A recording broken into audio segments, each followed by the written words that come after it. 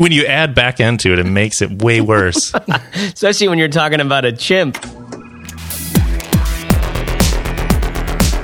Hello and welcome to The Fizzle Show, connecting you to ideas and people that will help you make an independent living doing something that you care about. Your hosts are Corbett Barr. If this was the original Karate Kid, he'd, of course, be Mr. Miyagi. Wise, wizened, wispy, but can seriously throw down in a bar fight. Caleb Wojcik, he'd be Daniel LaRusso, played by Ralph Macchio. He's the chosen one. You should seriously see him do his crane stance. And me, Chase Reeves, I'd be Kreese, the guy who runs the bad dojo, because I've always wanted a dojo, and every movie needs a bad guy, and clearly I'm the bad guy of this show.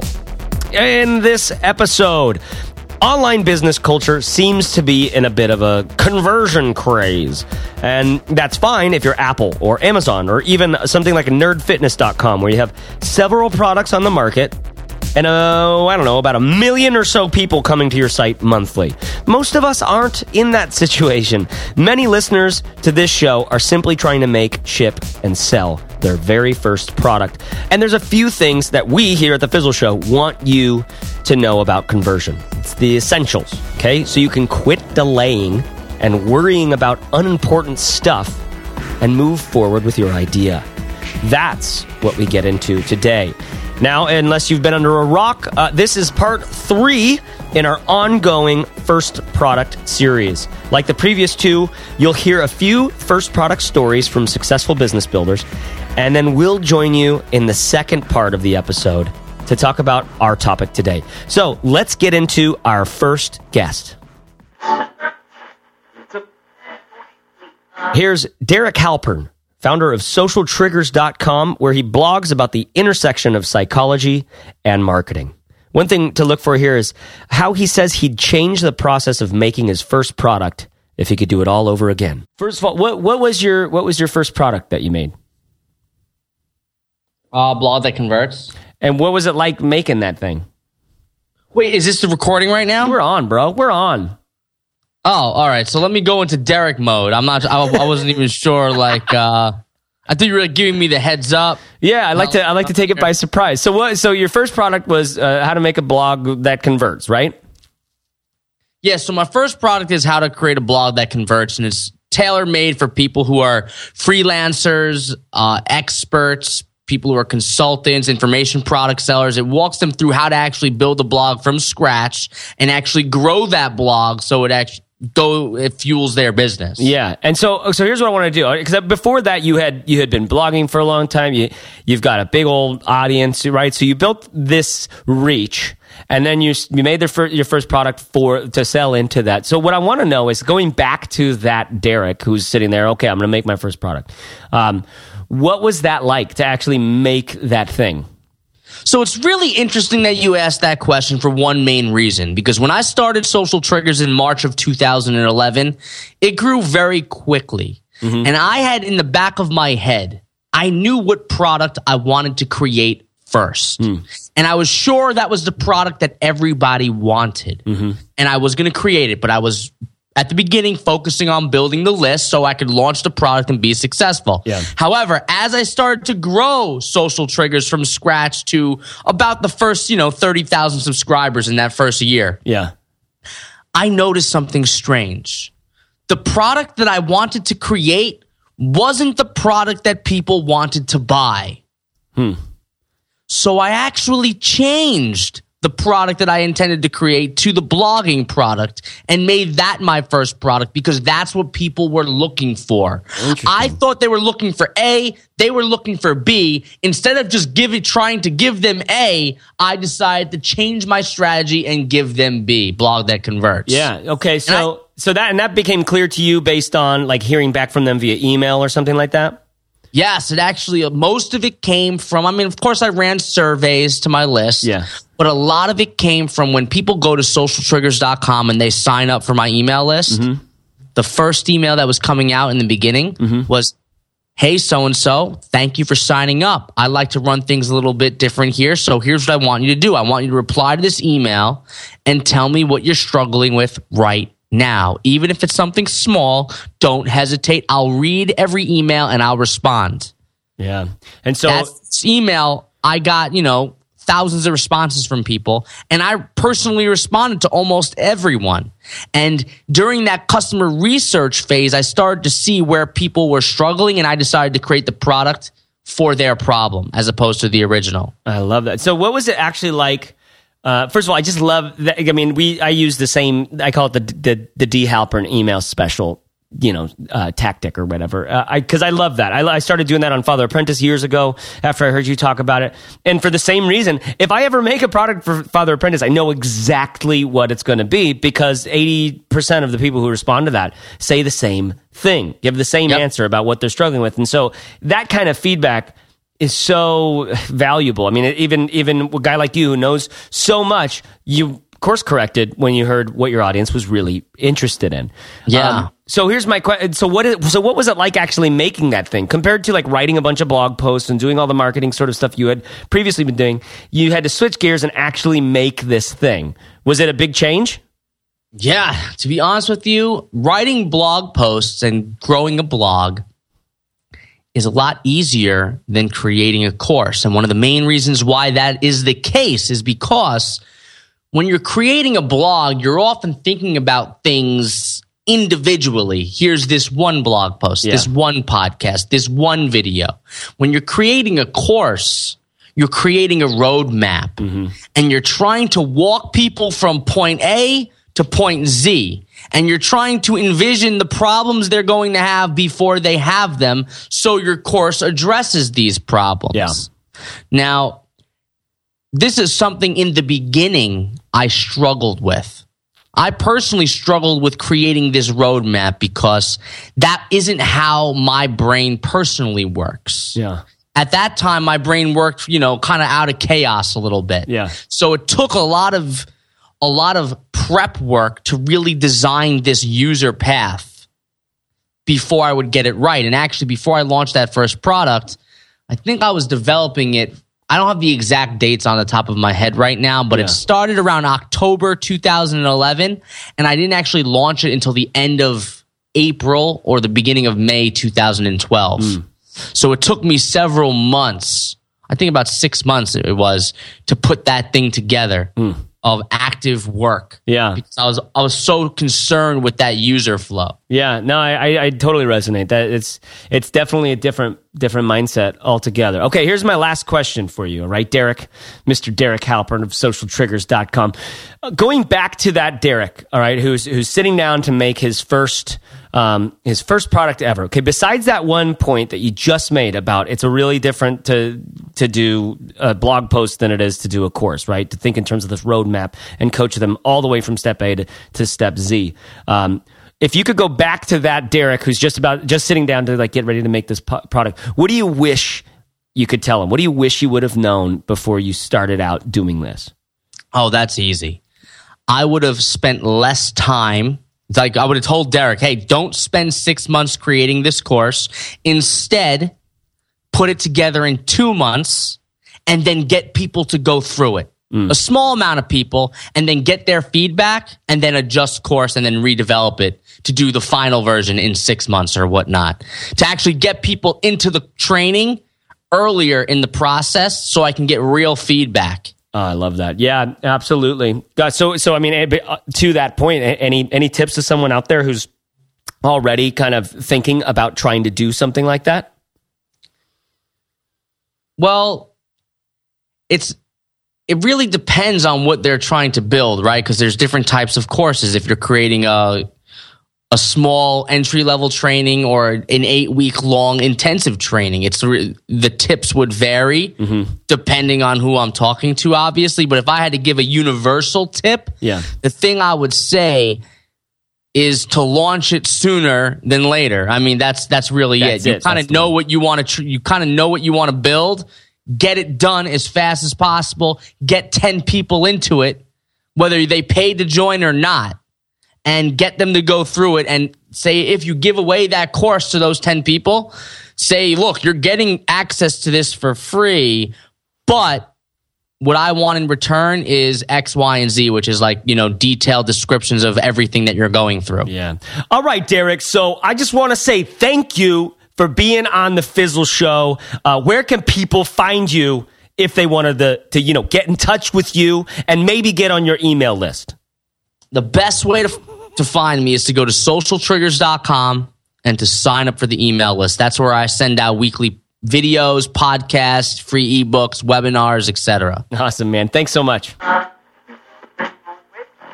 Here's Dan and Tom, founders of StudioNeat.com, purveyors of insanely successful Kickstarter campaigns, makers of delightful products like the Glyph, a tripod mount for your iPhone, and the Cosmonaut, the world's best fatty iPad stylus.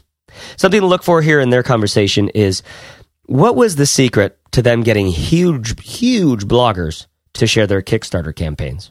Tell me a little bit about making your first product. I think the first product that Dan and I both had that we sold to the public was with Studio Neat. Yeah. And it was the Glyph. I think we both, maybe me a little bit more than Dan, had kind of made fake products in the past. And so, I made a couple things that were either jokey or just silly, or at least released a piece of software. And I see this all the time, actually, in my students as well that I teach this stuff to.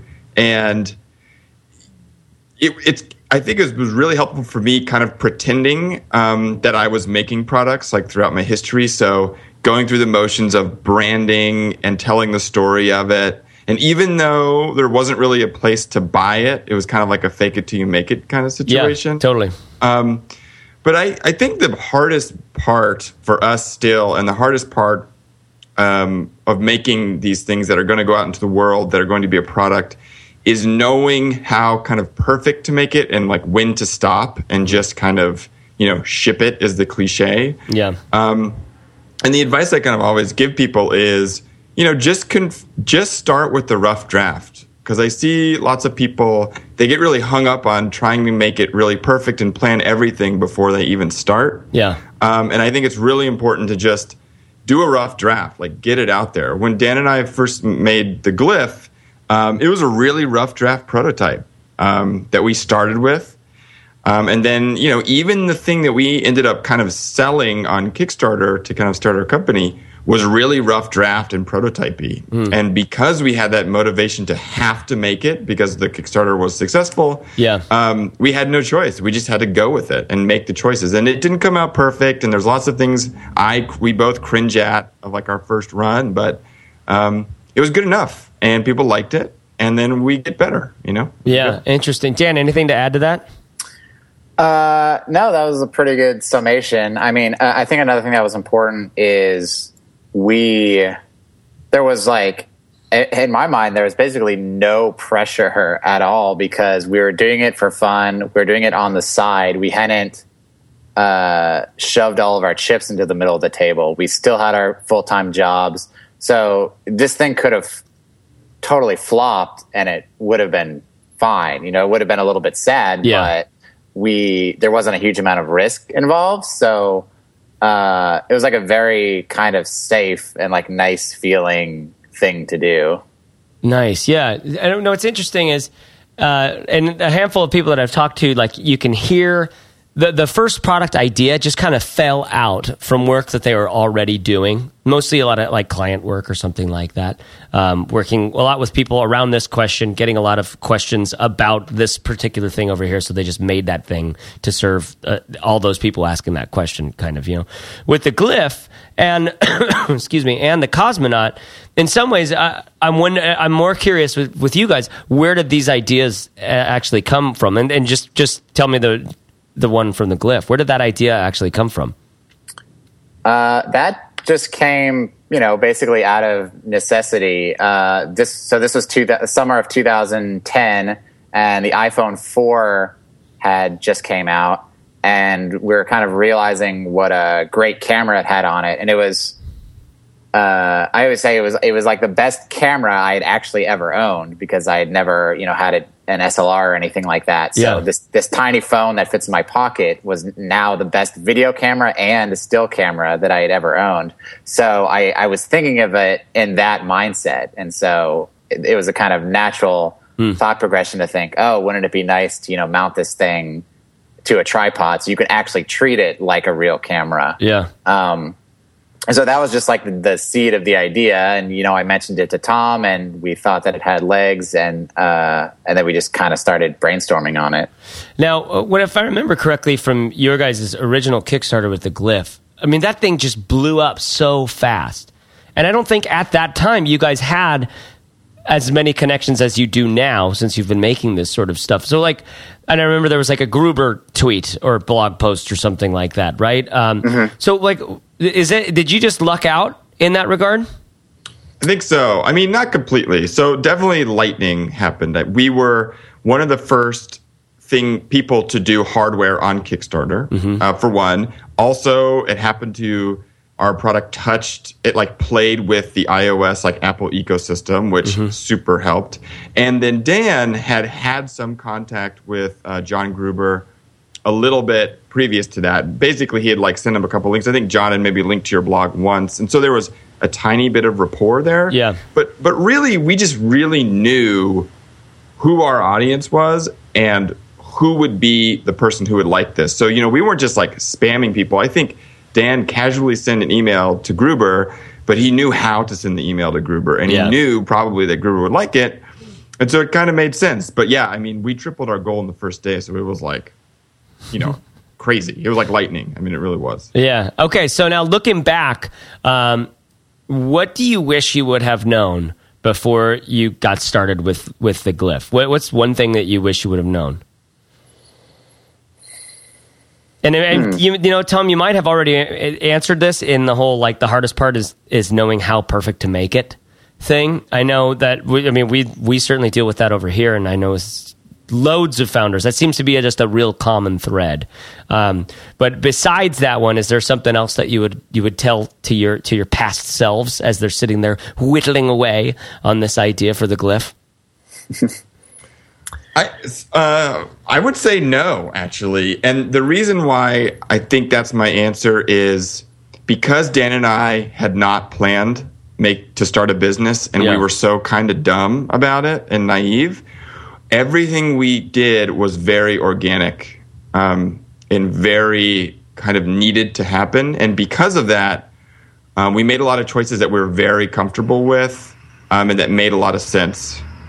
And I think if I would have stepped out and gave myself an advice, it might have been too soon or just the wrong thing to say. Yeah, interesting. So you're saying that you needed to cut your teeth on this thing this way. But I would also say that we actually kind of had a past self come and tell us some advice. So, Dodo Case, Patrick, one of the founders of Dodo Case, we had a meeting with him a couple days after the Kickstarter blew up, and he was like, listen, guys, I was just in your position 6 months ago. Here's some things to think about. And he pointed us to Shipwire, who do our fulfillment, and Shopify, who do our e-commerce. So we really benefited from his kind of very specific domain knowledge and saying, hey, do these two things. And those are probably some of the most important decisions we made. So it's kind of like we had our past selves coming in and saying, that's good. Yeah, it's like a Christmas story, or it's a Scrooge. It's some Scrooge action. You guys got Scrooge. All right, Dan, anything to add to that? Whenever I think about this question, I think Tom's right. Generally, no. I think it was great that we were kind of naive and we learned quickly as we went along. Just to drill down to a very specific example, this might be overly specific, but even though we had this aim for simplicity in terms of how our Kickstarter campaign was laid out and all the reward tiers and things like that, there is still a lot of messy logistics in terms of international shipping and confusing logistical things like that we could have cleaned up and done a lot simpler had we have known. Got it. Okay, so just there was those details that you just didn't even have a brain to think through at that point. Right. Got it. All right, guys. Well, what were you going to say, Tom? Well, I was just saying, in general, Dan reminded me, logistics and the shipping and just the fulfillment of things is significantly harder than anyone thinks. And the customer service attached to that. So I would say that is kind of definitely true. Like that is a big thing. Oh, got it. So that's the thing that's the snake in the snake in the grass. That's right. Oh gosh. Well, guys, thanks so much for taking this time and having this call. Yeah, absolutely. No problem. And here's Danielle Laporte, hot and steamy writer at daniellelaporte.com and creator of the Desire Map, a holistic approach to life planning. Look for the 2 specific mistakes that she mentions towards the end. They're real good to know about. So Danielle, tell us about the first product that you created for a business. The first product was called the Firestarter Sessions, and it was a digital experience. So it was multimedia. It's really important to speak multimedia. And it was about entrepreneurship. I think the subtitle at the time was Defining Success on Your Own Terms or something sexy like that. And it was $150. And that was 5 or 6 years ago. Yeah, I think I remember. You had you were actually doing services around the same thing at the time, right? Yeah, I was on the road. I went to 16 cities in a year, and I did quote-unquote Firestarter session groups, which just about killed me. And I was doing one-on-one coaching with entrepreneurs. I didn't call myself a coach. It was strategy work. It was actually I was just really opinionated. Which is good. Sometimes, at least, people like to hire people who are opinionated, I think. Yeah. So what was the logic there from going from services to group strategy sessions to doing a full-on digital experience? Well, there was logic, and then there was just pure heart-centered creativity. So the heart part of it was that I knew I had something to offer. I had a lot of experience. I'd been around the block a few times in terms of startups, and I had something to share that I knew in my bones was useful. And I also knew that, I could feel like a queue, a lineup of various creative projects. And if I didn't attend to this particular one, this one on entrepreneurship at that time, I knew it was going to wither on the vine and the door was going to close. I was never going to get to it again. I was going to move on. So I really felt a real strong impulse. And this is really important. Like, you need to feel the surge. You need to feel 100% enthusiastic. Like, this is the time for this to come out. So there was that. And then there was the logic of scalability. Like, I could not keep doing one-on-one sessions at an hour to 90 minutes a call forever. And I wanted to make more money. I wanted to own my copyright. And then also personally, I needed to have it done. I was in the middle of a divorce. I needed like about 30 grand to get on with my new life. And so it was heart, it was smarts, and it was pure survival. And did all of that drive and all of those different reasons, did that lead to you being able to create the product very quickly, or was there any sort of delay or dragging your feet? Oh, there was no delay. There was no delay at all. I'm not a delayer to begin with. I really take a page out of Seth Godin's book, just like ship it. Yep. Get it out. It's never going to feel perfect. Ever. I've launched many things now. Big, small, every form of media. Never feels done. I want to rewrite every book I ever did. I want to re-record every audio. Just get it out the door. The beauty of online product development is that you have the space and you have the latitude. You have the luxury to iterate. You can do 2.0. You can do 3.0. You can fix it later. Get some feedback. What was the question? Just if there was any delay. It sounds like there wasn't. You just went out there and got it done. How long did it take from start to finish? I do everything quickly. January. I think I might have announced. In December that I was coming out with it. So I didn't even know what it was, and I announced it was launching on April 17th. So that's another thing, like declare your launch date, and is very motivating. And I didn't know exactly what it was going to be. I I mean, I knew I had something, and there was a sketch of it. I knew that I needed to, as I've said, speak multimedia. So I was going to do a video component. I did not know how to work iMovie when I said I would do that. That same week I announced I was going to do it, I had a friend, Amanda Farrow, who's a web designer, meet me in a cafe and in an hour teach me how to work it.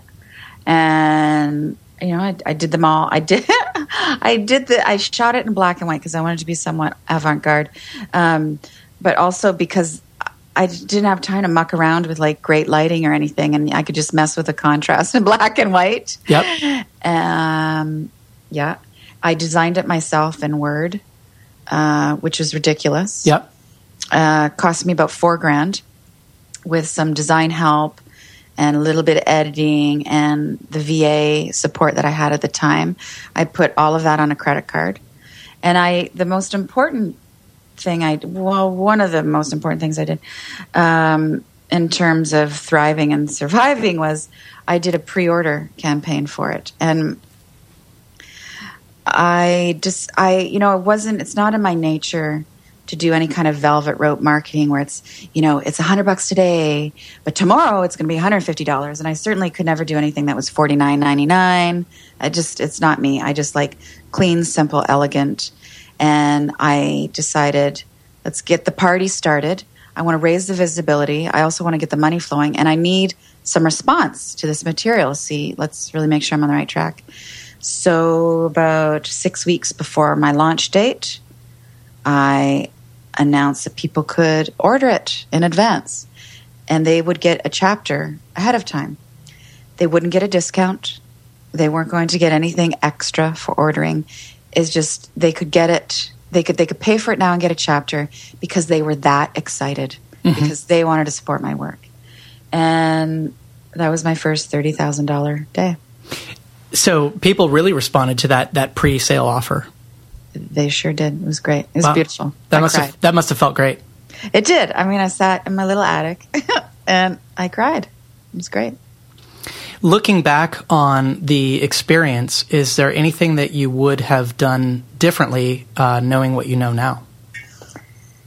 Yeah. Adobe Acrobat can suck it. So I tried to work with Adobe in terms of like my fonts and everything, and it wasn't converting. I was losing my Helvetica when I switched over to Mac. So I would have probably, I don't know if I would have done it. No, actually, no. I mean, I learned a lot, but there's not much I would have done differently. What I was about to say is I would have gotten a pro graphic designer on board, but that would have bumped my costs by about $2,000, and it would have slowed me down by about 2 weeks. So no, I hit it out of the park on the first one at that level, and I do a lot now that I did then, which is I launch on crazy timelines. That's changing a little bit because I have people who want to stay healthy. We all want to stay. I'm more committed to like healthy living now. Yep. So I give myself more time to get out the door, although it never seems to work that way. And I've got great graphic designers now, but it's the same theory and the same psychology of launching. Be totally turned on by it.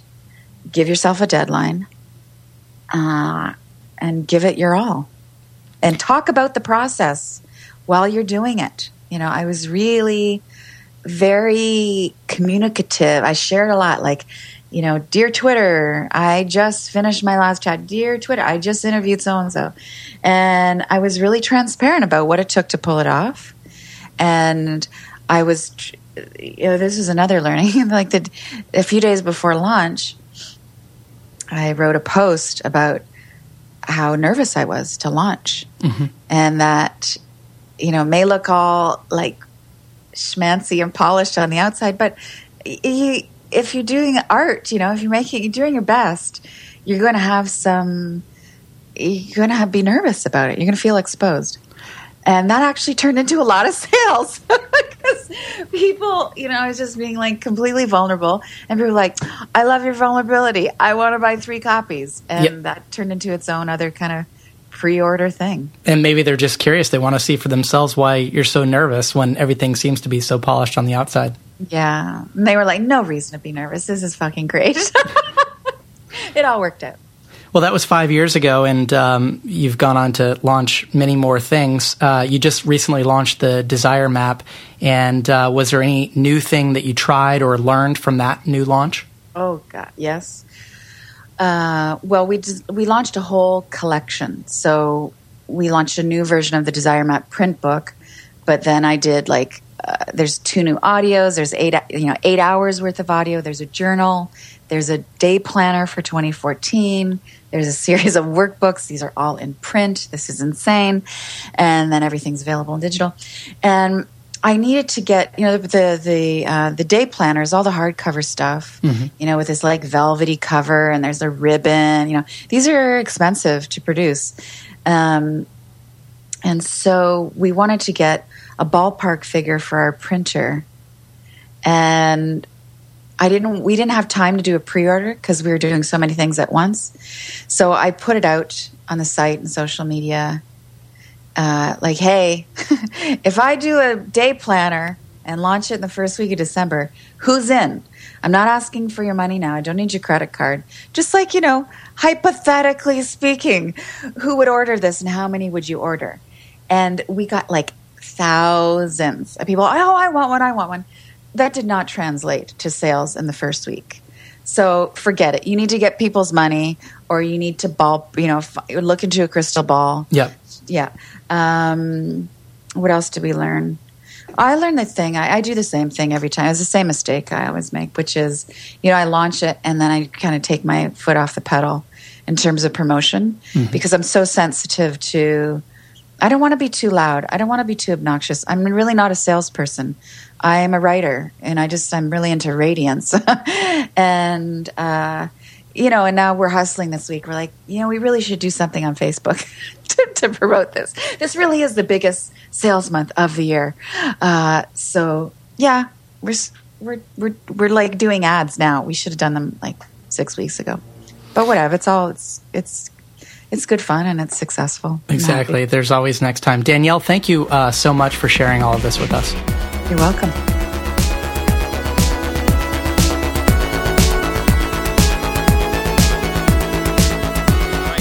So we just listened to 3, Derek Halpern, Studio Neat, which is Dan and Tom, and then Danielle Laporte. And I don't know, my head's still sort of reeling. I still love just listening to these back to back like this,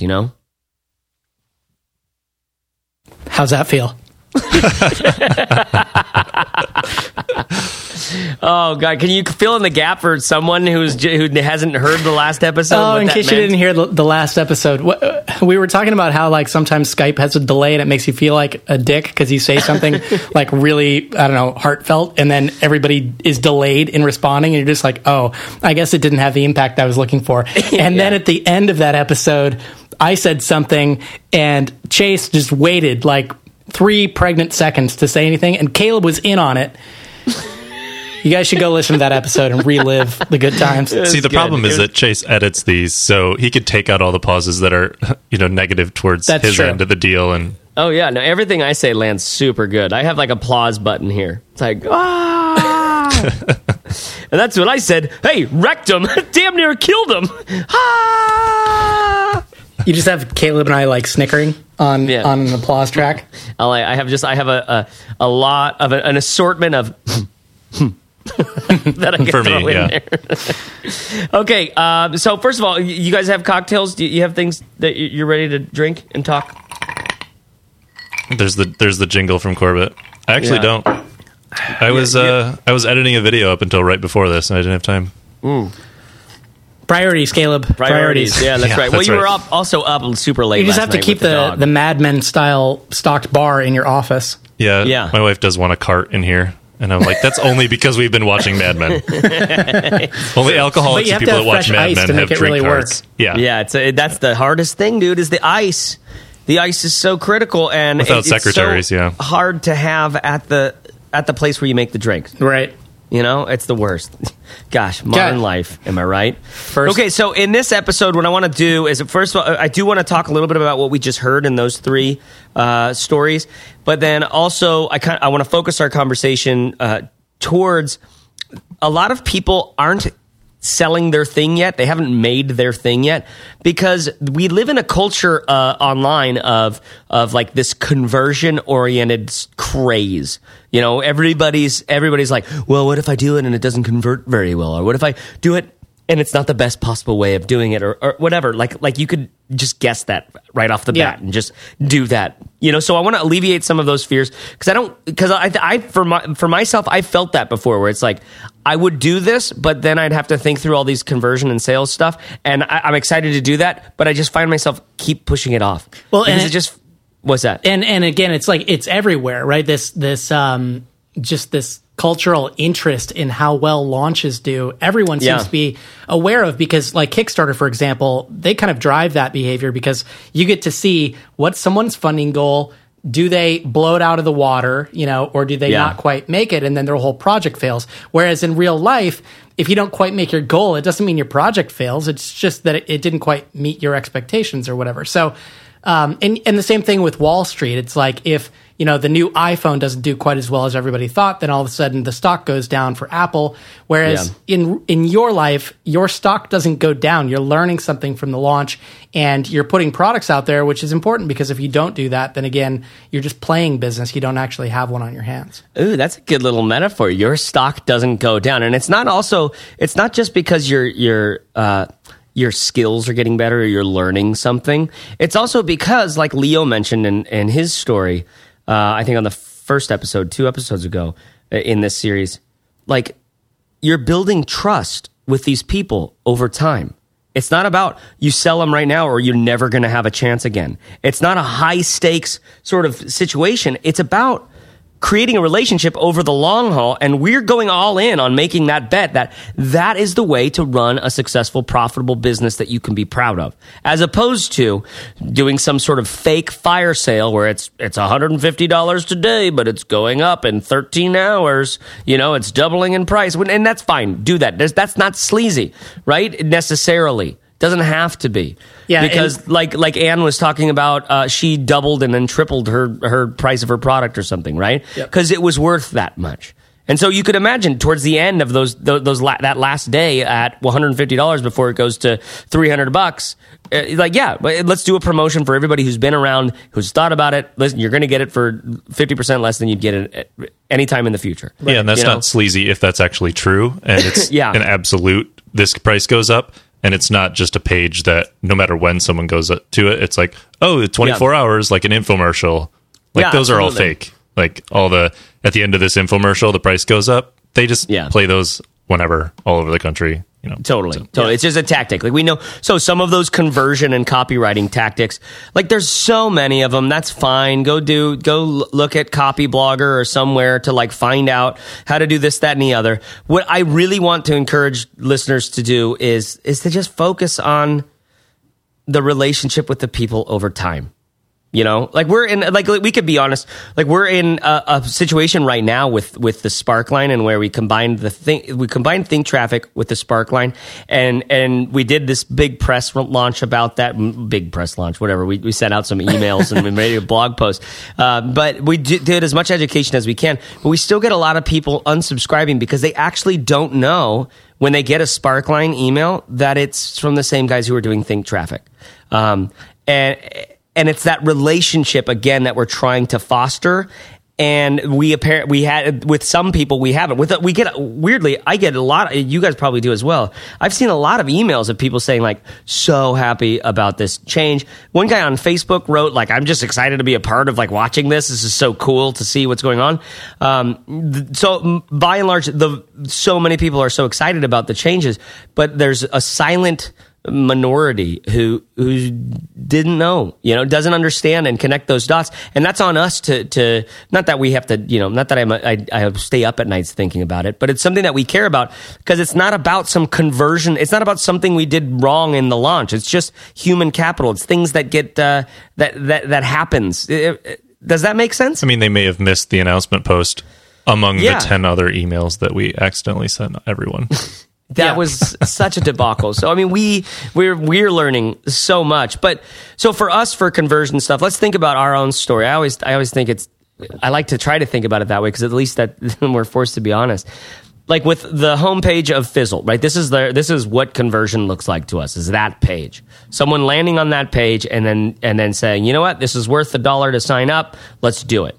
Well, and for us, I mean, I think we've gotten much broader with our conversion funnel, if we want to call it that, in terms of how we think about it, because we know that someone who actually clicks the button to sign up for Fizzle most likely has been reading our blog posts or listening to the Fizzle show. And so our goal now is mostly just to get people to become aware of us and to actually listen to what we have to say, because we know that that's going to lead to the right kinds of people actually signing up for the things that we sell. And this soft sell is what we've been doing for a while now. We haven't been pitching very hard. We haven't been running ads for a while. We're not actively going externally and trying to get featured a bunch of places.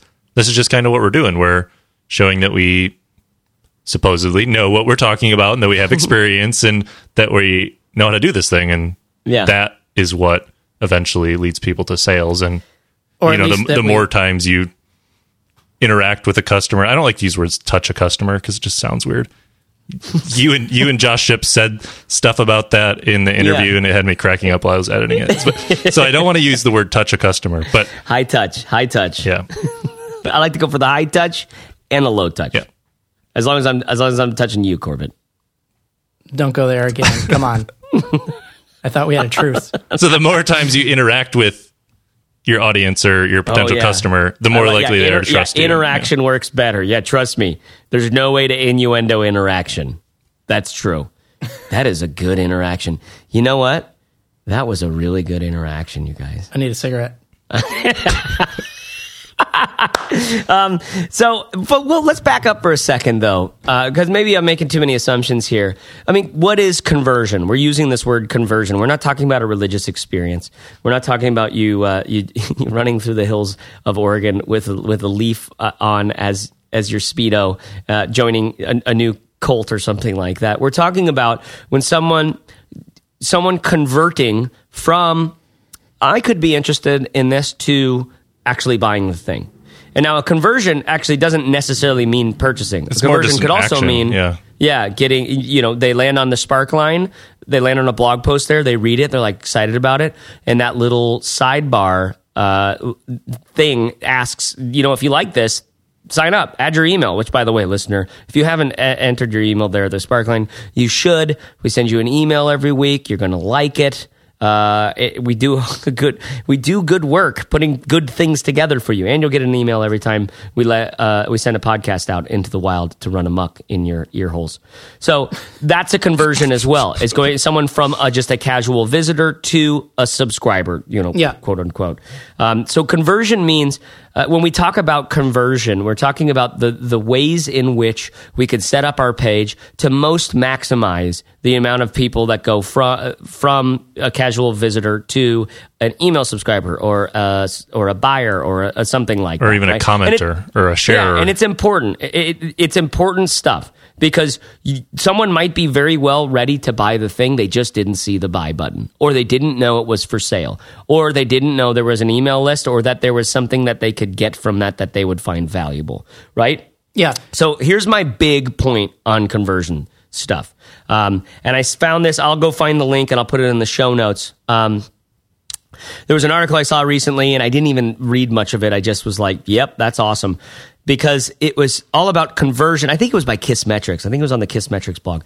And it was about, listen, if you care so much about conversion optimization and this, that, and the other, what you need to do is you need to make a page that's incredibly useful. That is the key to conversion. Is answering people's questions. They have questions about your product, okay? We're talking specifically about your product. You've got a thing about how husbands and wives could use Google Calendar together. You've made a little page that has the buy button that takes them to PayPal or Gumroad or something, right? What you need to do is try to get them to click that button and then complete that purchase. Well, in the meantime, they have questions. They don't necessarily know how much easier this is going to make their life. They don't necessarily know who you are and if you're trustworthy. So maybe having a quote from someone who's bought the thing saying like, oh my God, this was super helpful. They don't necessarily know what's going to come in the thing. if it's going to be worth the $9 that you charge for it. So might have a table of contents or some sort of thing there that's saying, here's what's in this thing. You see, it's not about these conversions and copywriting tactics. It's about saying, oh, here's the person coming to my page. They have these kinds of questions. I'll go ahead and answer those questions in an honest and trustworthy way.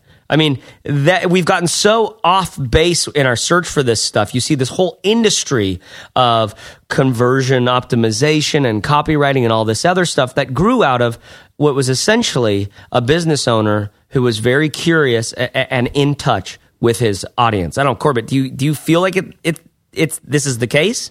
Well, there's two other aspects to that, though. The first is you have to be careful that you're not just putting lipstick on a pig, meaning that the underlying thing that you created isn't actually interesting to people, so you're trying to dress it up so that they'll still buy it even though they don't care about it. And, that's always the big question when somebody has a launch and it doesn't go well. It's like, was it because the underlying thing wasn't valuable enough or because you didn't describe it well enough on the sales page? Yeah. But there's also this other thing that happens in between there. You can think about a visitor that comes to your site who knows nothing about you. They land on your sales page, and does your sales page do a good enough job to explain things to them? But for the majority of people who buy during a launch window, something that you're opening and closing, probably they're already aware of you. They've probably been subscribed to your email list, or they've been following you on Twitter or whatever. And leading up to the launch, you have all of these opportunities to expose them to the different aspects of this thing that you're about to sell and to get them familiar with it, to pre-answer all of their questions. And so there's this very important thing, which is what context does someone have who lands on your page as well, and how can you improve that context so that when they do land on your page, of course, you still need the sales page to answer the questions and to make sure that the page itself is valuable in terms of explaining your thing. But what do people know about it when they land on your page? And a lot of times, this is the thing where people feel like, I'm just going to put it out there. And if you do that without sort of leading up to the launch and explaining things to people, then they're much less likely to buy because you missed that opportunity. And conversion percents are a thing that people like to throw around as fancy stats and stuff. Yeah. But you always say this, Corbett, it doesn't really matter. What matters is the stats based on what kind of traffic was it. If you want email subscribers from StumbleUpon, good luck. It's going to be like 0.0001% conversion or something. If it's email subscribers from maybe a guest post or something, it's going to be higher than that. If it's email subscribers from people on your homepage just typing in directly, maybe it's even higher. So it really depends on where the traffic comes from. Yep, absolutely. And that's you can't compare your numbers to somebody else's, the raw numbers. It's just not going to make sense. And it's going to make one of you feel bad about how well you're doing because you just don't know where, like you said, the quality of the traffic really matters. And that's not something you can really put a number on necessarily. So what are the conversion quote unquote tips that you guys know of? Well, don't choose too many things to track, I would say. Know what things you really want to track and just track them consistently and over long periods of time and then test them. So find a couple different ways to do them, A/B test them either manually in your, MailChimp or Aweber back in there, or use a tool like Visual Website Optimizer like we use. You are one of the best back-end interaction guys I know. There's interaction again. See, you think when you add back-end to it, it makes it way worse. Makes it way Especially dirtier. when you're talking about a chimp. Yeah. So here's my little thing about the conversion on a homepage or a sales page or whatever. It's really fun to read about case studies where someone changed a button from blue to red, and all of a sudden their conversion rate tripled. But that doesn't really happen very often. And in reality, the more important things are the big substantive things on your page, not a button color or a button placement or where you put the FAQ or whatever. More important than that, the most important thing probably is the overarching headline and how impactful that headline is, how clear it is to the people that are landing on your page, how much it draws them in and gets them to start reading and dissecting the sales page. Because just like a blog post, when someone lands on that page, each thing at the top of the page has one job to do, and that's basically to get someone to go the next step, which is to read the next sentence or or experience the next section on your page. So you have this like cascading roll of responsibilities that starts with the headline, moves down to the subhead, moves to the first sentence in the first paragraph, moves into the first paragraph, moves into the big, video or diagram or whatever it is that you have. And then, depending on if you have a video or you have a diagram or something that explains your product, and that thing is really effective, if you know that if someone watches this video, they're much more likely to buy, then your goal is to get them to watch that video, right? So you need to be thinking about these big substantive things that really get at the heart of what the value of your product is, as opposed to worrying about the little ticky-tacky things that are 3/4 of the way down the page. Those can matter because maybe somebody has, maybe the headline draws them in, they read the paragraphs at the top, they're hooked, but then they have this burning question like, okay, that's great, but is it for me in my situation? Because I already know X, Y, and Z, and does this really help someone like me? Well, then maybe there's an FAQ question that's going to put that person over the top and make them actually buy. And if you excluded it, then they'd have a question, they'd go searching for the answer, and then look, squirrel, and then they'd be off, doing something else. Yeah. And can we give a shout out to Pat Flynn's post from yesterday about his whole redesign analytics and stats of what he was... You mean from like 3 weeks ago, Caleb? Or a month ago? Yeah, when this goes out, it'll be 3 weeks ago. But you're right. So Pat Flynn of smartpassiveincome.com wrote a mega details behind the new design of behind the new design of the Smart Passive Income blog. So we worked together. Corbett and I went down there and did some sort of like strategy with Pat, and then I designed it with him, and it was like I had already stopped doing client work at this time, but this was kind of like the last one, except for the other one. Pat wanted. Well, actually, Nerd Fitness came before that, right? Are you talking about Nerd Fitness? Yeah. So Nerd Fitness actually came before that, and then Pat Flynn was the very last one. Gotcha. And I wanted to work with Pat as well, and we'd been talking about working together for a long time. So we did it, and Pat wrote this huge blog post talking about every step along the way. The first half is like, here's what Chase did. It's great. It broke my site. People were falling off. Well, the biggest thing was he started tracking things immediately when they flipped the switch to the new design. And this is something you talk about, Chase, in your design course in Fizzle, is your redesign is not an event. It's like a season. You put it all in place, you launch it, you track a bunch of stuff to see if it's doing what you want it to do and if people are actually clicking the things you want them to click on. And Pat goes all into that in this post. He talks about how his podcast downloads went way down.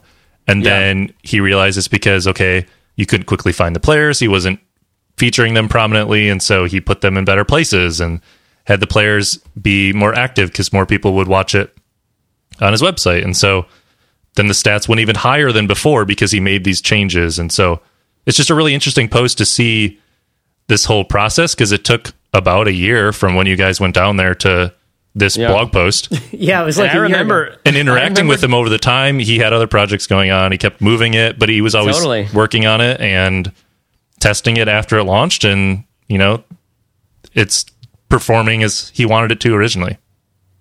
Yeah, it's been quite a process, and I mean that's exactly it. You nailed it, Caleb. Like, it's about the fact that he was tracking things. He had goals. Podcast downloads was a goal. Email subscribers was a goal. Speaking of, one amazing conversion tip in that thing that I actually was like, whoa, we got to try this, guys, is that 2-step conversion thing. Yeah. Where you have a button, and then that just the button is like, hey, find out more or get started. Yeah, I love that. I want to try that. And then it pops up this quick little, good-looking little pop-up right there that says, okay, enter your email. Because, you know what I think that works is because, for instance, on the Spark line on the sidebar, you see, I have to enter my email and I get the thing. So I'm already predisposed to not do it, right? Mm-hmm. Even if it's really a great value proposition. Even if it's something that's telling me it's something I really, really want. I already know I have to give up my email to do it. However, when I click that button, because a button looks really easy, especially if it's big and green, or whatever. It looks really easy to click. I know I'm used to clicking buttons all day long. It has no emotional value to me. It's excitement about what could be around this pen. It's the opportunity, as opposed to the email. There's no opportunity there. You know what you're doing. You're giving your email. It doesn't feel like a surprise or a delight. And then you do that, and then, okay, so a pop-up comes up telling you the next step. Well, we know that once you've taken one step, you're a little bit more likely to take that next step because you've kind of started this little inertia that you've already invested a little bit. And now you have to, in order to go backwards, you have to say like, well, I was wrong and I was dumb to have clicked that button, which we as humans are just not. We're kind of predisposed to not saying to ourselves. So anyways, for all those reasons, I think that's a really interesting thing, whatever. I'm doing what I'm trying to get people not to do, which is fiddle around with the conversion stuff. But we're at a point now where if we can increase conversion to email by a percentage or two, we can increase revenue and happy, satisfied customers. Yeah, and when you're first starting out, your conversions are, just really basic things. Pat has a site that's 5 years old, if not more than that, with almost 100 podcast episodes and tons of blog posts and resources and all that stuff. And so it was important for him to figure out what people were doing now that he had this new design. Yeah. And there were a lot of things to track because he's been doing this for a long time and he knows which things are important for him to track. But when you first started out, think of one or two things that you want people to do. Maybe it's shares or comments. Totally. And then it's email subscribers and then it's buying and, slowly build up to tracking a lot of things. Yeah. And okay, go for it, Corbett. So this relates to something that we're going to hear in an upcoming interview in this series that we're doing on the podcast here. But there's this idea of the launch as a big event, obviously, and the launch is important because a lot of people show up, especially when you're launching a product. But there's this concept of the long tail of your product, right? It's going to be around for a while. Pat's blog is going bingo. to be around Who's for playing? a while. What's that? Who's playing buzzword bingo for long tail there? Totally. So Pat, in a way, was almost an ideal client for you, Chase, because you've often advocated this. The thing is, with the design, you come at it with the right theories in mind in terms of understanding your audience and articulating what you do in the right way. But then when it comes to the little ways that people are interacting with your site and where they're navigating, you really need to pay attention to that over time and then sort of tweak and optimize and improve things. And the launch of a new design is really just the first step. But you've often advocated that, a new design is just, a stake in the ground. And then from there, you kind of need to figure out the perfect direction to go. Yep, absolutely. So, okay, you ready for my little summary bits? Yeah. Okay, as the web designer guy who, admittedly, I care a lot. We've cared a lot about conversion. At Think Traffic, when I designed Think Traffic for the first time, conversion went through the roof, right? Didn't we increase conversion by 50%? Yeah. It means, twice as many people every day were signing up. It was insane. And again, the reason why that worked is because we were very clear about what this meant and what you got from it. And it was very loud and proud, but in a way that didn't feel sleazy. Converting by 50% doesn't mean twice as many, by the way. I was just going to let that slide too, Corbett. It means what? So if I get 100 people every day, that means I've got 150 now? You got it. See, I'm mather. There you go. So clearly, I'm not mather guy. I don't think a whole lot about conversion, but I've worked for a long time with clients who this is the most important thing. Is conversion. But at the same time, I'm coming at it from an artsy-fartsy sort of artistic personality type, which is no, the most important thing is that you stay true to who you are. You don't sell out the people who you promised to help. All this sort of, you have a badass, great relationship with these people. So balancing these two things, oftentimes they can be in tension with one another. And that's where we live, doing an online business. And that's good. But you've really nailed it, Caleb, in bringing up this Smart Passive Income post because, you can have amazing design. Design's easy. Design's dumb. It's so simple. It's just a commodity. You can just get money and hire someone. You'll have a great looking design. That's not going to solve any of your problems necessarily. It could, right? But what's going to matter now is now that you've got, and features heavily in my, Essentials of Design for Business Builders course in Fizzle, is just, you get it out there really clear and concise. Corbett, to your point, the headline big headline up top. That's the most important part of your sales page or of the thing. Be really, what does that have to do? It has to do one and one thing only. It has to get someone to read the very next sentence. And what does that sentence do? One and one thing only. You guessed it. Get someone to read the very next sentence. If you think about things this way, it gets very simple. The page sort of writes itself. You can put it together well, right? And so if you can picture having a big headline and it draws you in and it's interesting. It's also maybe a little quirky and it's interesting. It tells me a little bit about where you're going, but maybe I'm curious to know more, right? And then it kind of falls down the page from there. So first of all, that's a huge tip. Second of all, to this Smart Passive Income posts, it's totally about this. He had goals. Podcast listening was one of them. Email subscribers was another. And then traffic to a couple of important pages, like his revenue pages and things like that. These are 3 goals that he identified as important goals. He said, what's important on this site? These 3 things. So you might say, what's important on my site? It's just one thing, clicking the buy button and getting the thing. Once people are doing that, then I can have a relationship with them from there, and they ask for a refund or whatever. I can smooth things over via email from there. But I just need to get them from ambiguity to like I'm interested in this thing, right? So you define your goal, and then you get to set up your page so it's easy to test for that goal. And we've done this on Fizzle's homepage, where if you go there right now, who knows what it looks like in the future, there's one big headline up top. And we've done a lot of testing with that we use Visual Website Optimizer, right? Mm-hmm. So we've done that, and this is the headline that's worked the best. Right, we have ideas for other pages, different page types we want to put together and put up there. But okay, I'm rambling now. I have a lot to share on this stuff, but nothing really matters as much as 2 things. Your headline really is important, and treat it as such. Let that be the thing that it matters when you change it. Meaning, it's big, it's bold, it's up front. People aren't going to miss it, and it gets them to read the next sentence. So that way, you can try 5 or 6 different headlines right next to each other, and you can see using Visual Website Optimizer or something like it, which one wins. Like it'll clearly be able to tell you which one's doing a better job, which is great. And then secondly, Danielle Laporte had this awesome point about the mistake she made was taking her foot off the gas once you launch. Yep. Like you launch the thing and it's like, oh God, that's out. Whew. Because the point is, it's not about that launch day. It's really not. It's about ongoing relationships and promotion from there. It really still is. And that's such a good point to remember. And it gets to this last point, which is, again, I'm going all in on the relationship thing. I love that I get to be in a partnership with you guys, where we balance each other out.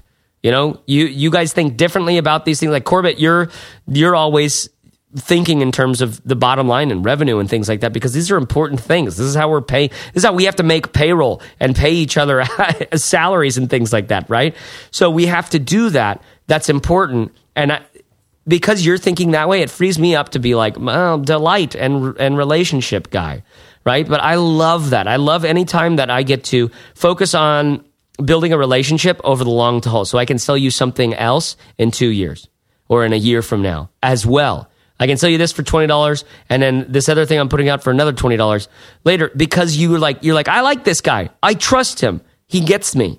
He makes things that I think are cool. I learn something. They're interesting, right? I don't know, Caleb. Am I making any sense? Yeah, and I think what you're getting to is that you kind of need a sales funnel in a way, instead of just asking people to buy all the time. You have to, walk through the process of someone that's coming to your site for the very first time, coming to your brand or business the very first time. Yeah. What are they exposed to first?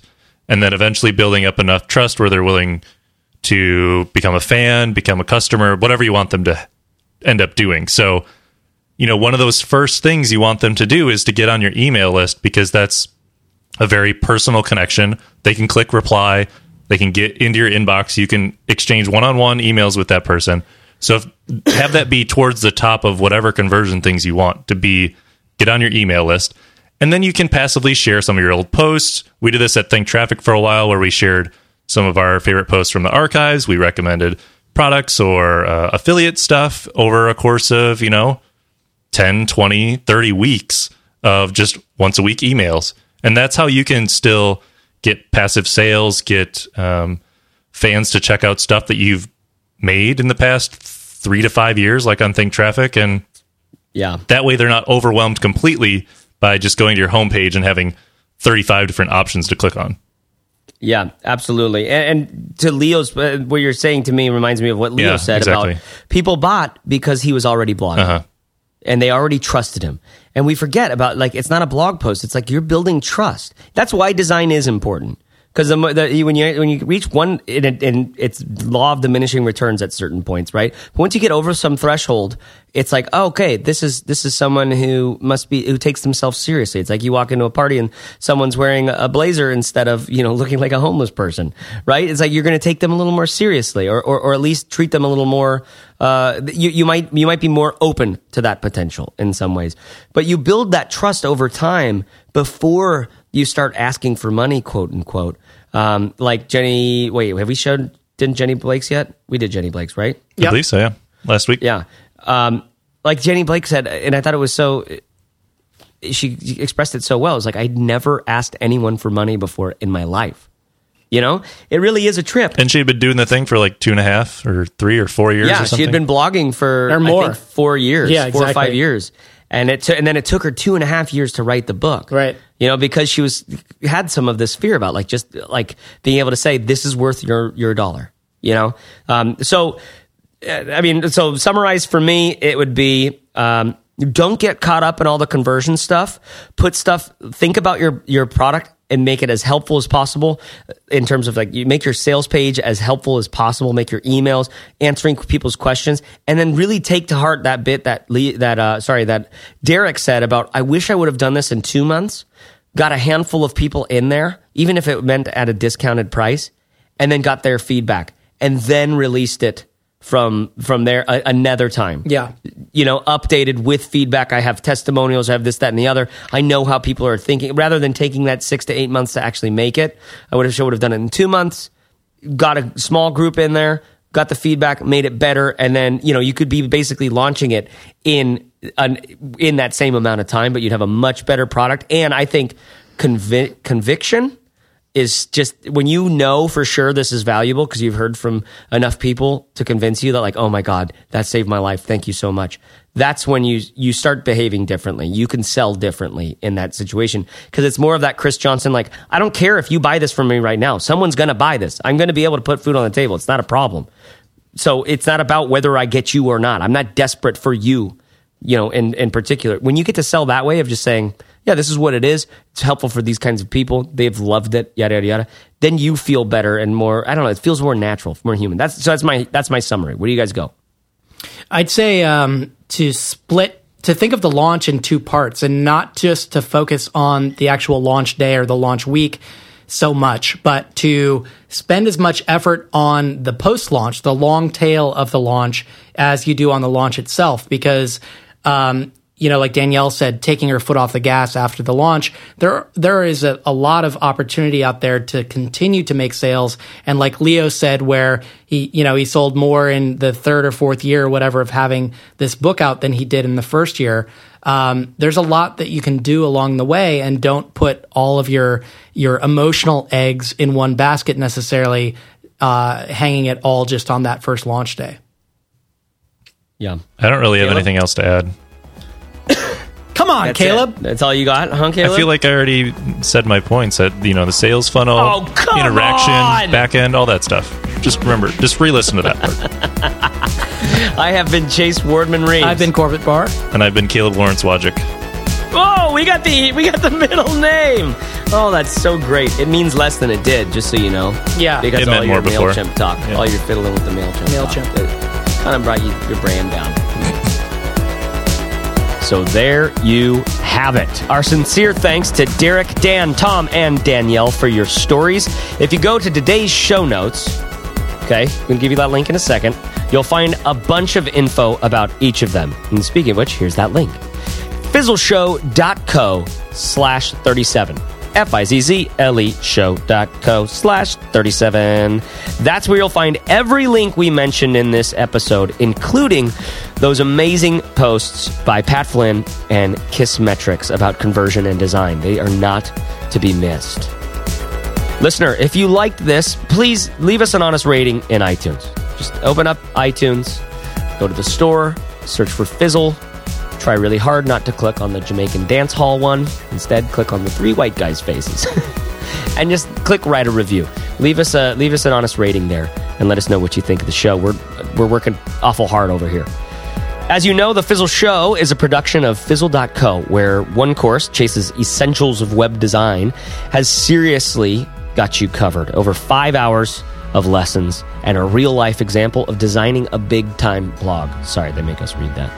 No matter how hard it gets, how hot it gets, remember, listener, we're humans. We're in this together. You're not alone, and it's not a win-lose, zero-sum game. Let's make something we care about. Find care, take care, serve hard, and dig in. Thanks. And talk to you next Fizzle Friday, the 4th and final installment of our first product series.